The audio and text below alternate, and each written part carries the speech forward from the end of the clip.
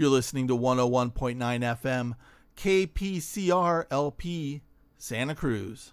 Hi, this is Andrea Bartz, and you're listening to Drinks with Tony. Get on the Drinks with Tony show. Yeah. You're listening to Drinks with Tony. I'm your host, Tony Duchesne. Today on the show, we have Andrea Bartz. She's the author of We Were Never Here, and her previous books include The Herd and The Lost Night.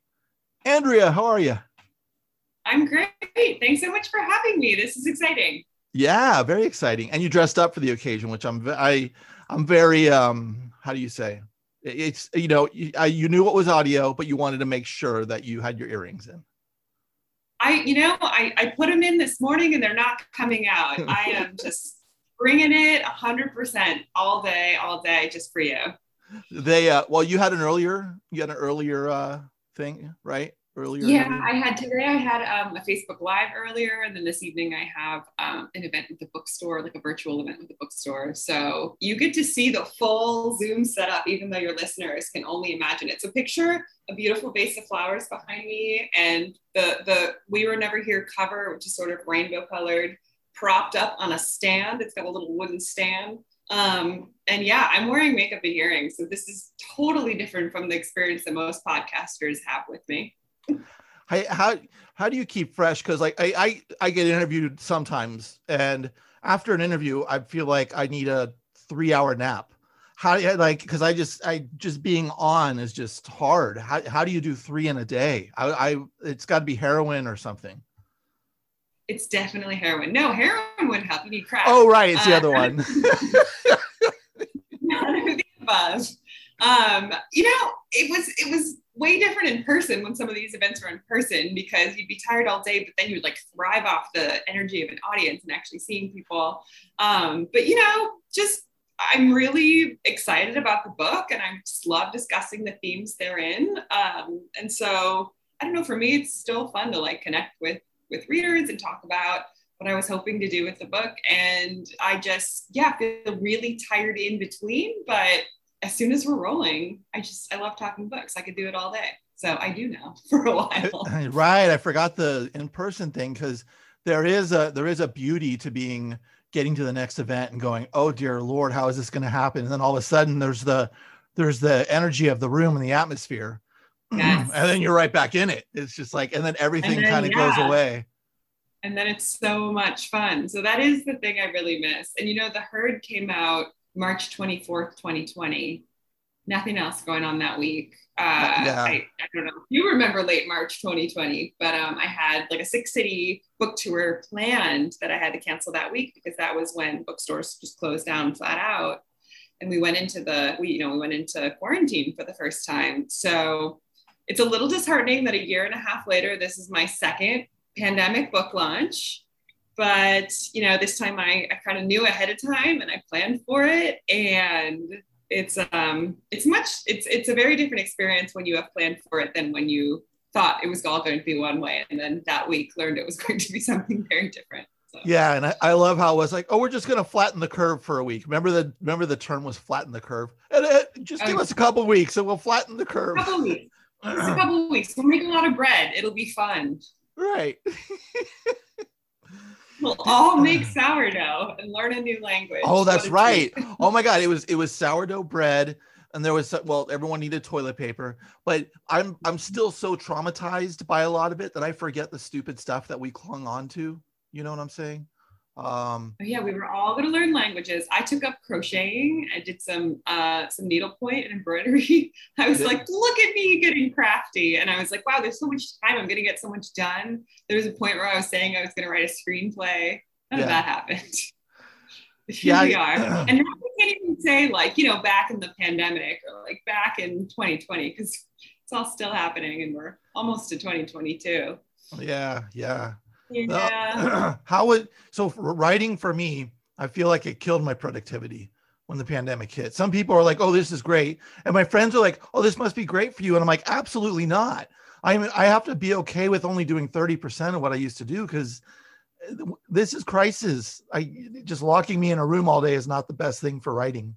Is not good for writing. No, I agree. I mean, in non-pandemic times, I'm a travel writer as well. And so I'm pretty used to juggling book writing with travel and with being new places. And I just find that travel is so good for creativity, right? It just, you see things you hadn't seen, you start thinking about things in a new way, just sort of opened up these channels that made it a lot easier to kind of creatively problem solve and come up with, to do concepting, if you will.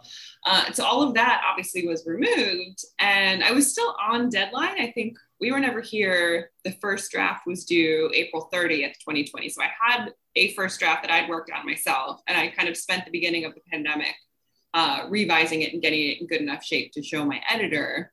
And it was good in the sense that I had something to work on, but I sort of had this creeping sense of dread of like, I know that I'm going to need to start like producing something new, and like, Lord, how am I going to do it while I stare at these same four walls? I was literally in a 380 square foot studio apartment in Brooklyn, and I was living alone.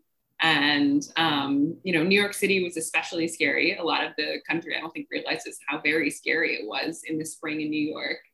And I just spent a lot of time with my cat. I couldn't read. I watched a lot of bad TV. My cat started sleeping in the closet, which was like the only place she could go to be away from me. Oh my God. When the cat's looking for an extra bedroom, then you're like, maybe I need to leave for a minute.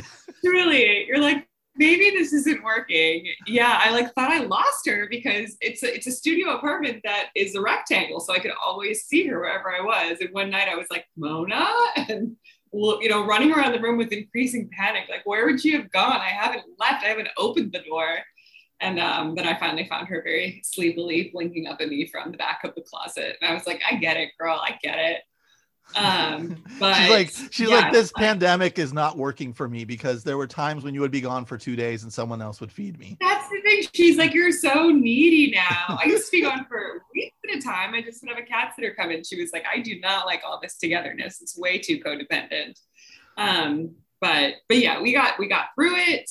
I went and stayed with some friends over the summer and into fall and in DC, and somehow here we are months later in a bit of a reprieve, but definitely COVID's not over, as we're saying. So still a pandemic on virtual events. Yeah, at least there's a little more. There's still fear, but what was going on in March was just nuts. It's just like, wait, I shouldn't fly. Wait, when shouldn't I fly? When did you become a travel writer?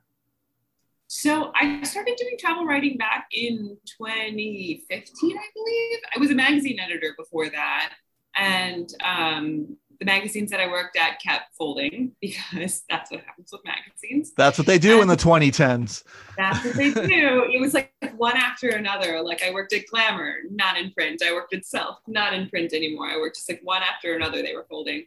And so I was freelance writing and traveling on the side. And then finally it was like, duh, maybe I should try writing about travel since that's what I love doing. And so I just started, making inroads into that, meeting editors in that field and sort of making inroads as a travel editor. And then I did it pretty intensely for a few years. And it, I had trips planned for the rest of 2020 that we put off for what we thought was going to be a few months. And here we are in the travel writing business, as far as I can tell, is not picked up again.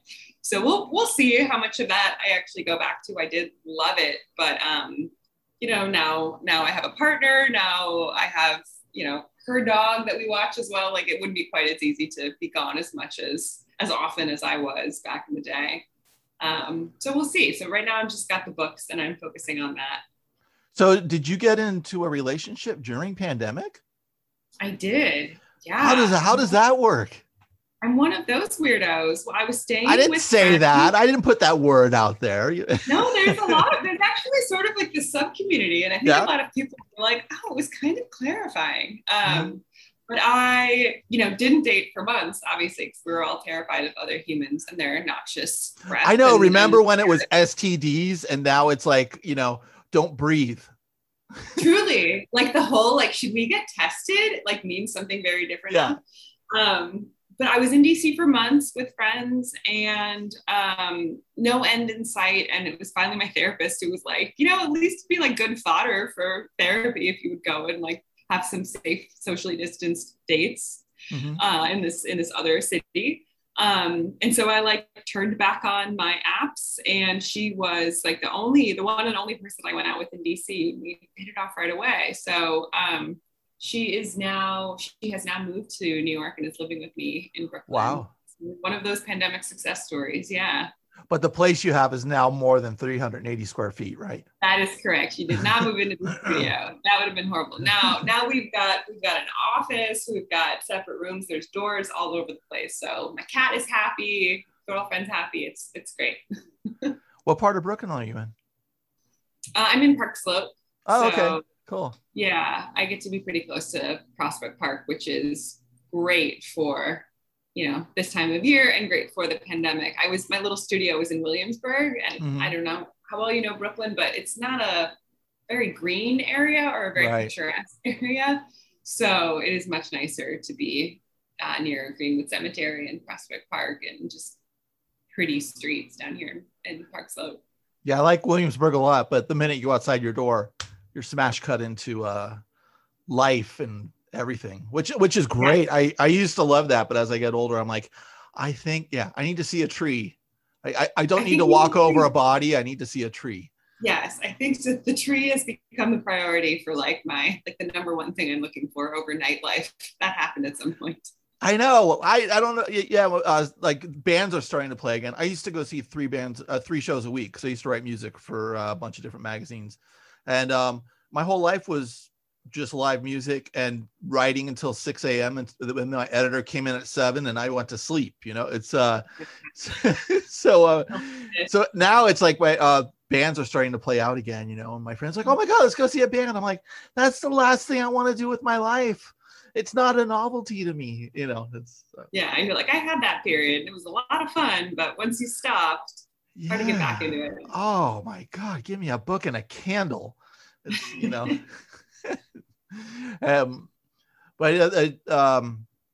so when was it that you because your first book came out in 2019, is that right?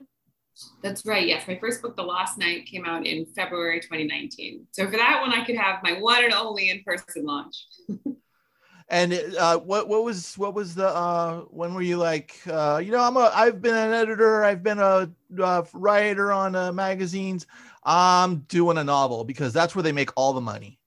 Oh right, yes, I made the great, very intelligent move from magazine editing to book publishing. Yeah, because I'm going to write this for 3 years and not make a penny, and then it might not ever get published. It's true. And the joy of that. What brought you into that? It was definitely a different kind of writing. I started working on The Lost Night when I was still gainfully employed, when I still had a full-time job.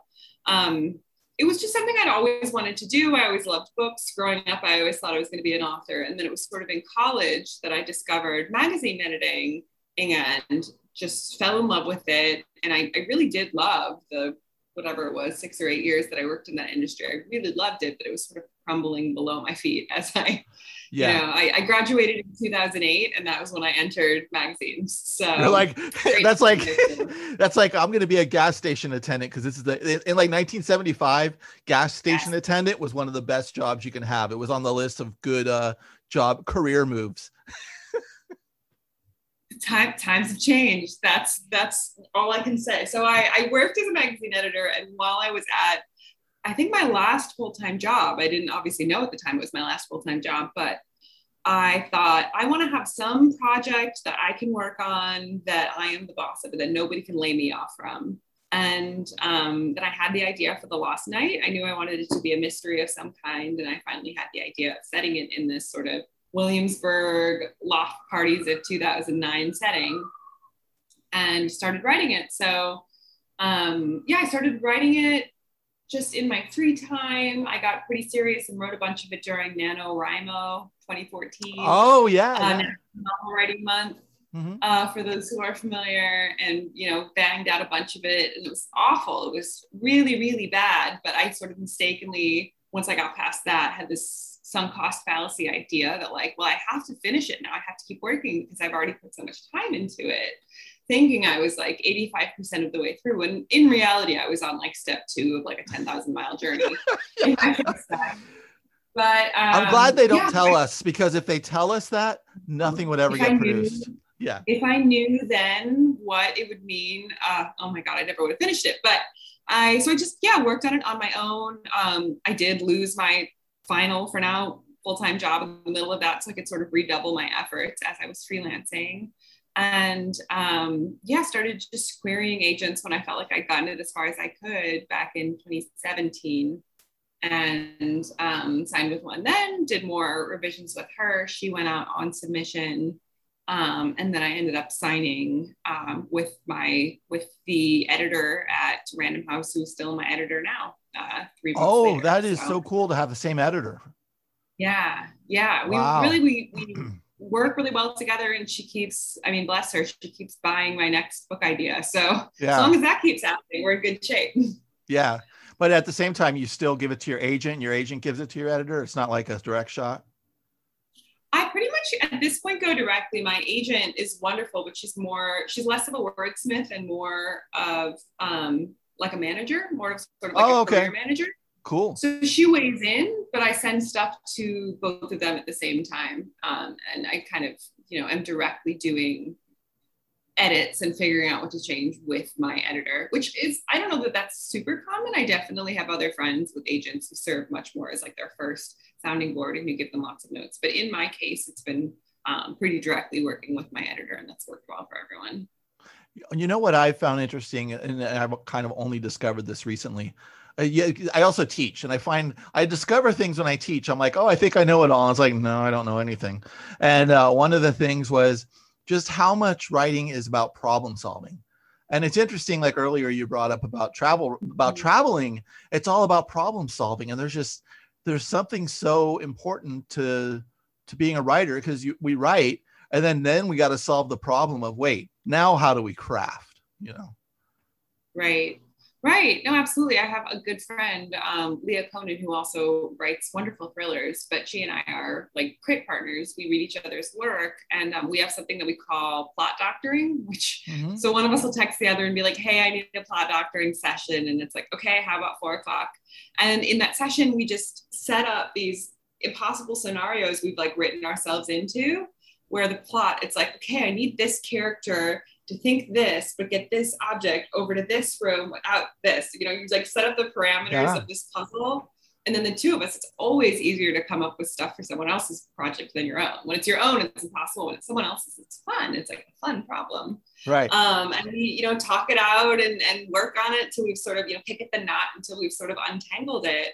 But I think, yes, so much of the actual craft of writing a book that works is solving these problems on a micro level, and then in a more macro level, so much of being a writer and just juggling the many spinning plates, to mix metaphors, of having a career doing it or doing it professionally, is problem solving and figuring out who to ask for what and how to make everything work, and how to when to speak up and when to be quiet, and when to trust the people in charge and when to advocate for yourself. And I just think it's constant problem solving.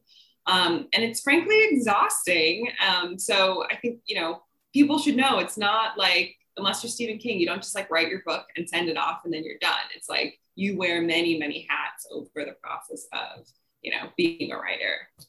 But at the same time, with Stephen King, I think he needs some people to tell him no. Can we do this a little shorter? Why are we just doing it as is? Love the guy, clearly so talented, but like, why has nobody told him flat out, like, sir, we don't need the last 40% of this book, like, cut it down.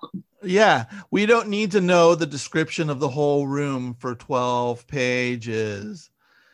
God bless him. Far be it for me. Like, he's doing something right. Don't get me wrong. But I do hope if I ever reach Stephen King levels of fame, I will still have an editor who is like slashing and burning, because that almost always makes your writing stronger. Just get rid of it. Yeah. Well, I love Stephen King as, On Writing is one of my, it's like the top 3 books of what every writer should read, in my opinion. And I love his journalism. The guy's off the hook. I've never been able to finish a Stephen King novel, and I've tried. I've gone in 100 pages and I'm like, don't care. Any of them. Wow. Even some of the more slender early ones. I don't know if I mean, I guess the one I really tried was The Shining. And then I tried a couple that, probably about 10 years ago. I don't know. But you know what? I said the same thing about Kurt Vonnegut when I was 23. I'm like, why would anyone read this crap? And then when I went back to it at 30, I was like, what kind of a snot-nosed idiot was I at 23? Because this is genius. Right. You're like, wait, this is brilliant. I will say, I think Stephen King, my favorite kind of Stephen King to write, and I have this like Pavlovian connection between this and like being at my parents' cottage in northern Wisconsin and like reading it on the dock. But like nothing is better than like a dog-eared, yellowed 70s paperback of Stephen King short stories. And maybe there's like one or two novellas that they like throw in there. And it's like, right. Each one is short and it just smells like an old book. So short stories for Stephen King might be where he shines because he's forced to keep it into. That's right. Because I like Secret Window. Yeah. That's cool. Yeah. Wisconsin. You grew up in Wisconsin? I did. Yeah. Was it a small town? I grew up in a suburb of Milwaukee, which is why I set a lot of We Were Never Here. A lot of the action is also set in Milwaukee. And then, as I mentioned, my parents have this cottage in northern Wisconsin. So I set a portion of We Were Never Here at sort of a remote cabin on a lake. And that fictional cabin is much nicer than the cottage my parents have. But yeah, I'm a Wisconsin girl, but I've been in New York for 13 plus years. So I think I'm officially a New Yorker now. Yeah. Well, what was the transition like going from Wisconsin and then being smash cut into a city where you don't need a car? It's, it's everything's right there. What was that like the first year? Well, I studied journalism at Northwestern. So I had sort of this transition of being just outside Chicago. And while I was in Chicago, I had several internships in New York and I just totally fell in love with New York and was like, I'm going to move there as soon as I graduate. So there was definitely a long period of just, getting used to like the hustle and bustle of it and the being around people all the time and riding this crowded subway.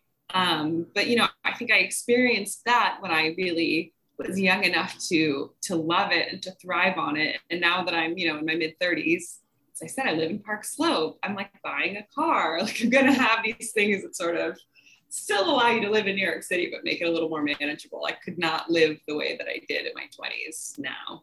Were you in Manhattan in your 20s or were you in Brooklyn all the time? I was mostly in Williamsburg. I was in Spanish Harlem for 2 years. And then I moved over to Williamsburg and I stayed there for 10 plus years. Was that at the same apartment? Because that would be rent control, right? Or rent stabilized? It was not at the same apartment. No, my very first one in Spanish Harlem was rent controlled. And like, man, that place was huge. I didn't appreciate it at all because I was just like 22 and who knows, I paid nothing for that apartment. But no, in Williamsburg, I bounced around to a few different apartments, but all off of like the Grand Avenue stop. That was my place of Williamsburg. Yeah, the L train. I mean, when I don't have that much experience with New York, but the experience I have when I'm there, I just try to absorb as much of it. And I was working with a crew, and one guy just like, wait, you take the L train in and out of Manhattan? He's like, that's the worst train in all of New York. And I was like, oh, really? As I'm sitting there like a sardine, going, why did we stop? Why did we stop? Well, it's like the people who, came up with the New York City subway way back in the day never envisioned that like millions of people would live in Brooklyn off the L train, but work in Manhattan and need to ride it every day. Like it was just never intended for that. So yeah, there were definitely some dark days on the trying to pack yourself onto the subway in the morning. Yeah, it was. I just always I don't know what book it was. It was probably like The Air Conditioned Nightmare or something, a Henry Miller book where he talked about like being on the subway was just dry humping everyone. And it's just like, it's way too intimate. It's body to body. I don't miss any of that. It's hard to think back to what that was like now that, the pandemic has us all with our own personal bubbles. Right. It's almost like you got to wear a condom and a butt plug to get on the subway just to keep it safe. Would be one way to guarantee something. I mean, you got your headphones and you just pretend you can't see anyone. Right. Yeah. The headphones are so important because I mean, when I lived in San Francisco most of my life, and in San Francisco, where I lived, you are approached, you are harassed. There's no doubt about it. And you have to have the headphones and you have to have the dead look stare and to get by, to walk, or there's going to be people following you down the street. Yes, I have definitely experienced that in San Francisco. People following and people Yeah. yelling, Yeah. spitting at you. Now, how is that compared to New York? Because like I've had New Yorkers come to San Francisco and go, "Oh my God, I've never seen crazy like this."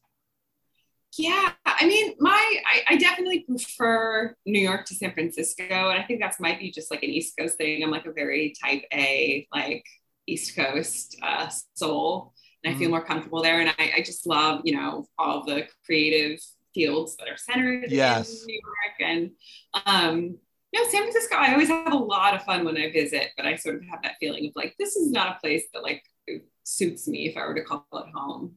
There's clearly a lot to love. You have access to the outdoors. You have just lots of really cool things about San Francisco. But I'm a New Yorker through and through. If I could bring San Francisco weather with me everywhere, the whole world would be a better place. You like for it to be cloudy like all the time?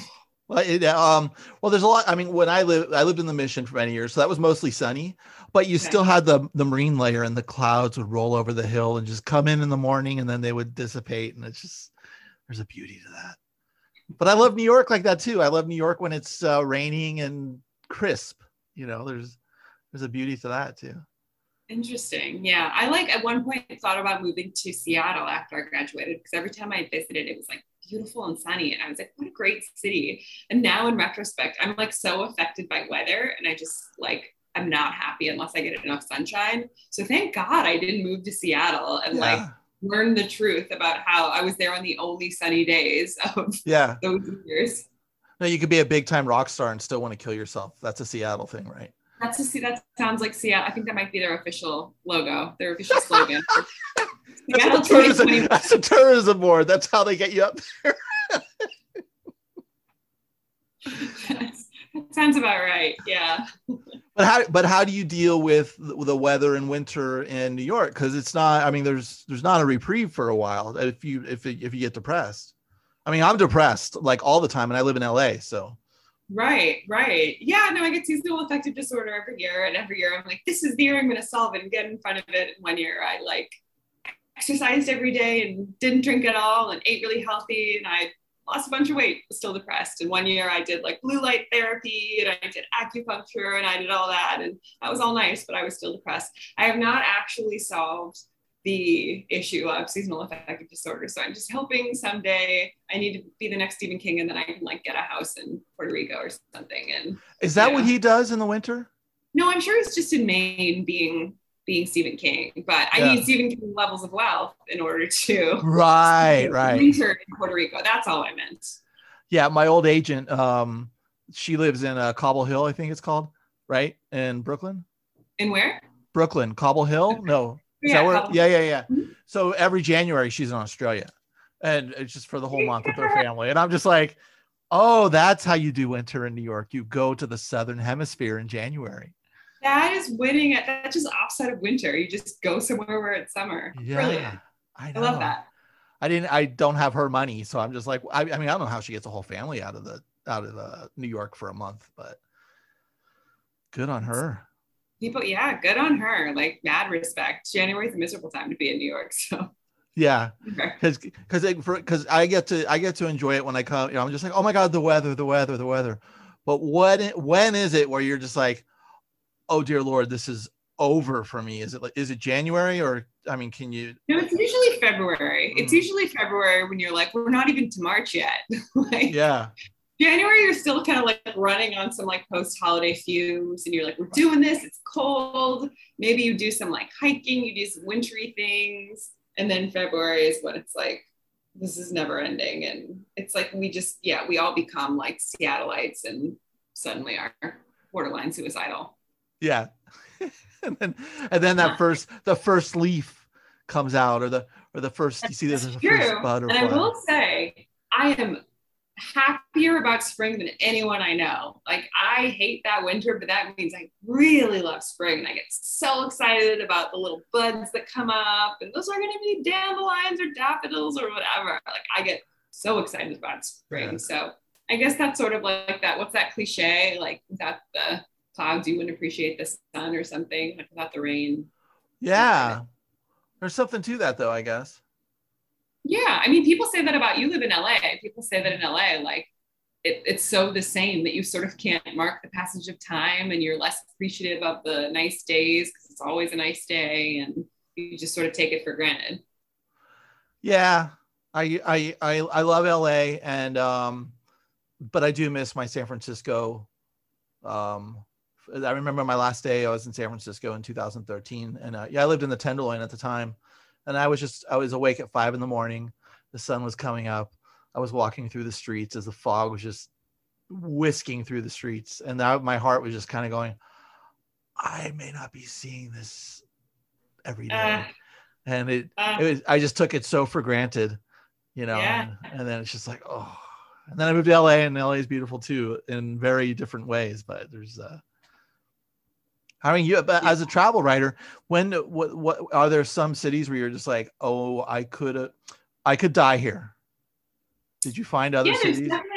There's definitely, I would say probably like 1 out of every 10. I'm like, oh, I could definitely live here. And you just have that sense as soon as you sort of get to know a city a little bit. But yeah, there's a handful like that, and it's surprising that they're not super consistent going into it, that I'm gonna just fall in love with it and feel really comfortable there. But yeah, there's places all over that I could live. What are two of them? Two of them, Istanbul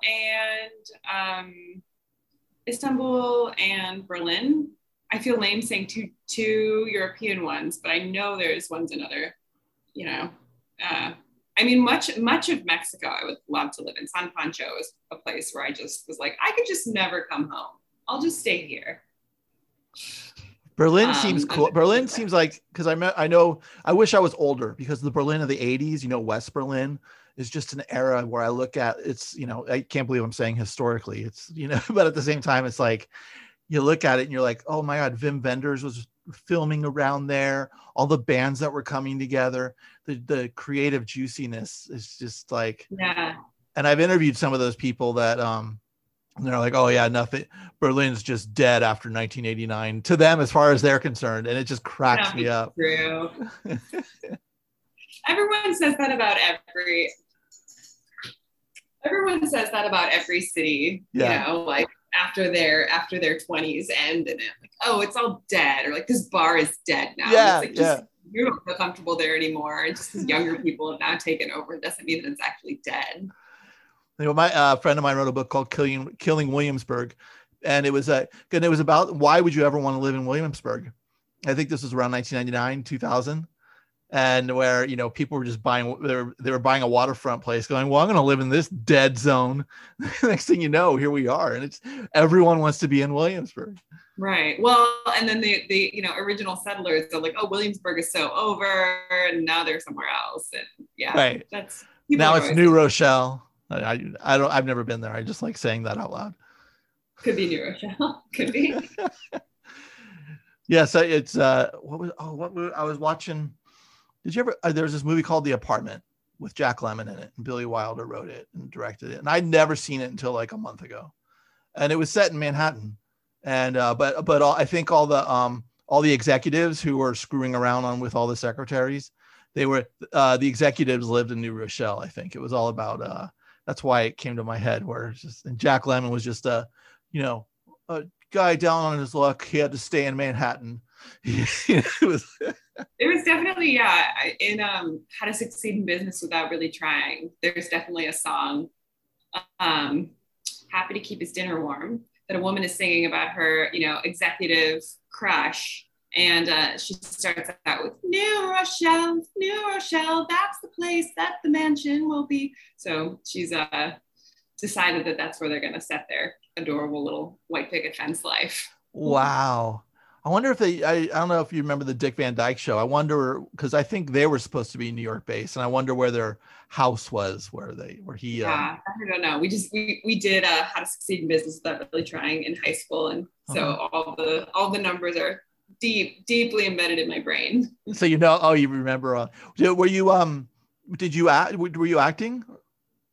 Yeah, so I did acting and singing and things when not well ever, but in high school, yeah, I was like in the band, and I was on the newspaper, and did all sorts of nerdy high school things. Oh, that's cool. Yeah. And the writing, the newspaper stuck. Yeah, I guess it's not shocking. I was like the editor-in-chief of our school newspaper my senior year, and then entered college as a journalism major. So I did, 4 years of magazine journalism and then went into magazines. When you were writing for your high school paper, was there anything that you went, when you got into journalism, you went, oh my God, I was doing that right? Now that I don't know. There was definitely stuff I learned in my journalism classes. No, I don't know. I honestly don't really know how we like made a newspaper or knew how to do any of it in high school, in retrospect. But yeah, and I don't know why. Yeah, I really don't remember that much about doing high school journalism or how we like had any sense of how to do it. I think we were just emulating like similar articles that had run before. That's probably my best guess. Yeah, it's funny. And then I mean, I grew up in zine culture, you know. So I had like temp jobs, and then I would like create my own zine. Oh, he stays after hours. What a nice fella. No, I'm using your copy machine. And yeah. But there's such a beauty of getting words on the paper, even on newsprint, you know? Yeah. No, it was really fun. I like remember I wrote cover articles my senior year, and there was something. I remember I would write an article at home, and then I would put it on a floppy disk or like a some kind of disk, and then I would take that to school, and I would like have to leave it in the like this advisor, whatever teacher was the advisor, Mrs. Michella, to leave it in Mrs. Michella's like mailbox so that she could get the copy and put it in paper. So that must have been approximately a million years ago. When I was doing college radio, we would have to create spots for, you know, different PSAs and you know, spots for different things. So we use it, but this was right before digital came in. So we were using reel to reel and splicing. So to our, I forgot what they called her.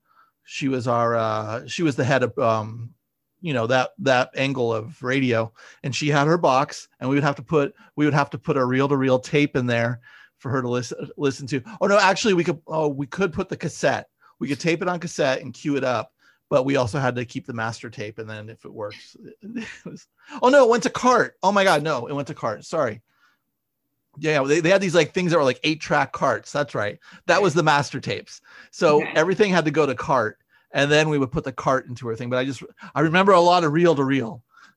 There was something really satisfying too about like, you know, editing stuff with, you know, in a very analog way. And yeah, I think our school newspaper, we did have some kind of layout program to do. It wasn't like physically cut and pasted together, but no, it is fun to remember having those skills back in the day. Yeah, totally. What was the first magazine article you published where you were like, just like, oh my God, I've made it?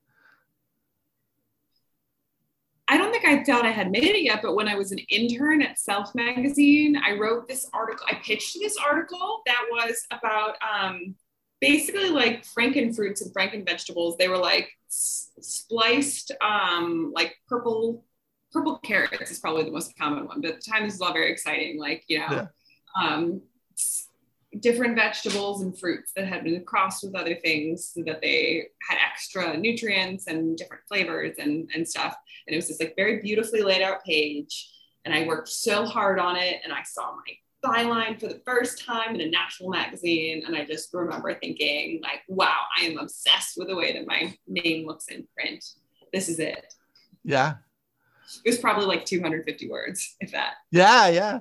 No, I remember getting my first magazine stuff placed in magazines, and I would go to the supermarket and just be like, I am part of this supermarket mythology. It's just like, I'm on page 84 in that magazine.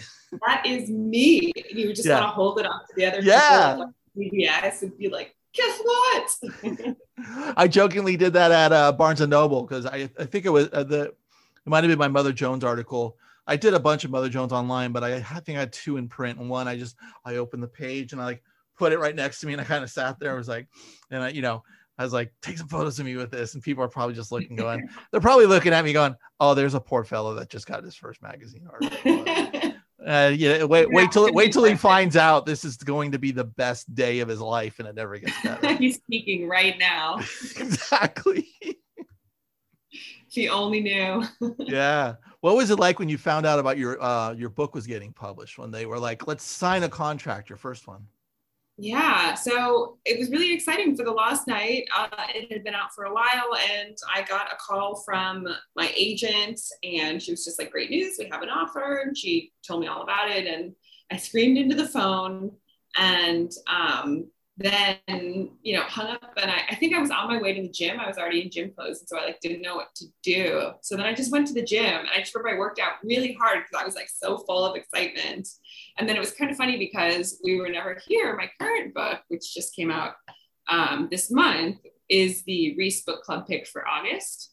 And the world just found this out on Tuesday, but I found this out months ago via a call from my editor. And for a thriller author like myself, it's sort of like the thing you dream about. This has been on the vision board for forever. And so my editor emailed me, and the body of the email just said, the subject line was "We Were Never Here," and the body of the email said, "Do you have a few minutes to chat today?" And I got this email, and I was like, "Oh my God, they're canceling the book. They're gonna request the advance back. It's all over. This is awful." So I was just so doom and gloom about it. And I called her, and she told me, she was like, "I have really exciting news. You can't tell anyone, but your book, We Were Never Here, is going to be the August book club pick for Reese." And I screamed, "Oh my God." And then, we talked about it for a few minutes, and I was here in my office, and my girlfriend was right outside in the kitchen working at the table. So she heard me screaming, obviously. So I came out a few minutes later. My face is just, I have this dopey open mouth smile on my face. She's like, "What is it?" And I was like, "My book is gonna be the Reese Book Club pick for August." And bless her, she's like a data scientist. And she goes, "The what pick for what?" Which, bless her, you need people to remind you that the whole world is not publishing like you. And once I explained it, she was like, "Oh no, yeah, Legally Blonde, I get it." So Legally Blonde. Reese, yes, we love Reese. Okay, got it. Yeah, we'll go with that. So we pieced it all together, and then she was happy for me too. But yeah, that was probably my biggest. And then I think again, I was in gym clothes and went to the gym. I don't work out that often, but both times. You need to wear gym clothes a lot more, because it sounds like great things happen. Great things happen. No, 99% of the time, nothing good happens. But again, I went to the gym, and I was just killing it on the chest press. I was very full of feelings. Did you go? You're like, how do I call Reese to thank her? No, that was not a thought I had. And everyone's like, "Oh, did Reese call you? Have you talked to Reese?" I'm like, "No, I don't get to talk to Reese. I don't think that'll ever be a part of it." Right. Personally. So I've not had a direct hook up to Reese. It's funny too, because more people, I think they think that we're besties now, and they're like, "Are you able to nominate books, or can I send you my manuscript?" And I'm like, "Oh, honey." Oh my God. I don't know Reese. Yeah. I don't know how any of this happened, but it wasn't a direct line to Reese. I call that eager eyes. I really hate it when there's just "Oh wait, you're working with this person. Can you?" And it's just no. And oh my God, you're asking, and you actually don't live this life. You're a real estate agent or something else. And you're like, "Oh, cool, you can get me in." And it's just get you in how? You're not. Yeah, it's just usually probably not. I'd like to be a helpful person if I can, but no, I don't. But there's Yeah. It's it's great to be in the middle. It's stuck in the middle with you. Yeah. Like the Steve Miller Band song says. Yeah. Well, Andrea, thanks for coming on the show. Yeah, thank you so much for having me. This was super fun. And just fun to chat with you about all things book and book adjacent, I guess. Yeah, it was kind of book adjacent, huh? Was it a little off-putting that we didn't talk so much book? No, it was probably a nice, refresher after a lot of talking about my own book. But wait, can I still put in a plug for it here at the end? Yeah, sure. Okay. Wait, hold on. 3, 2.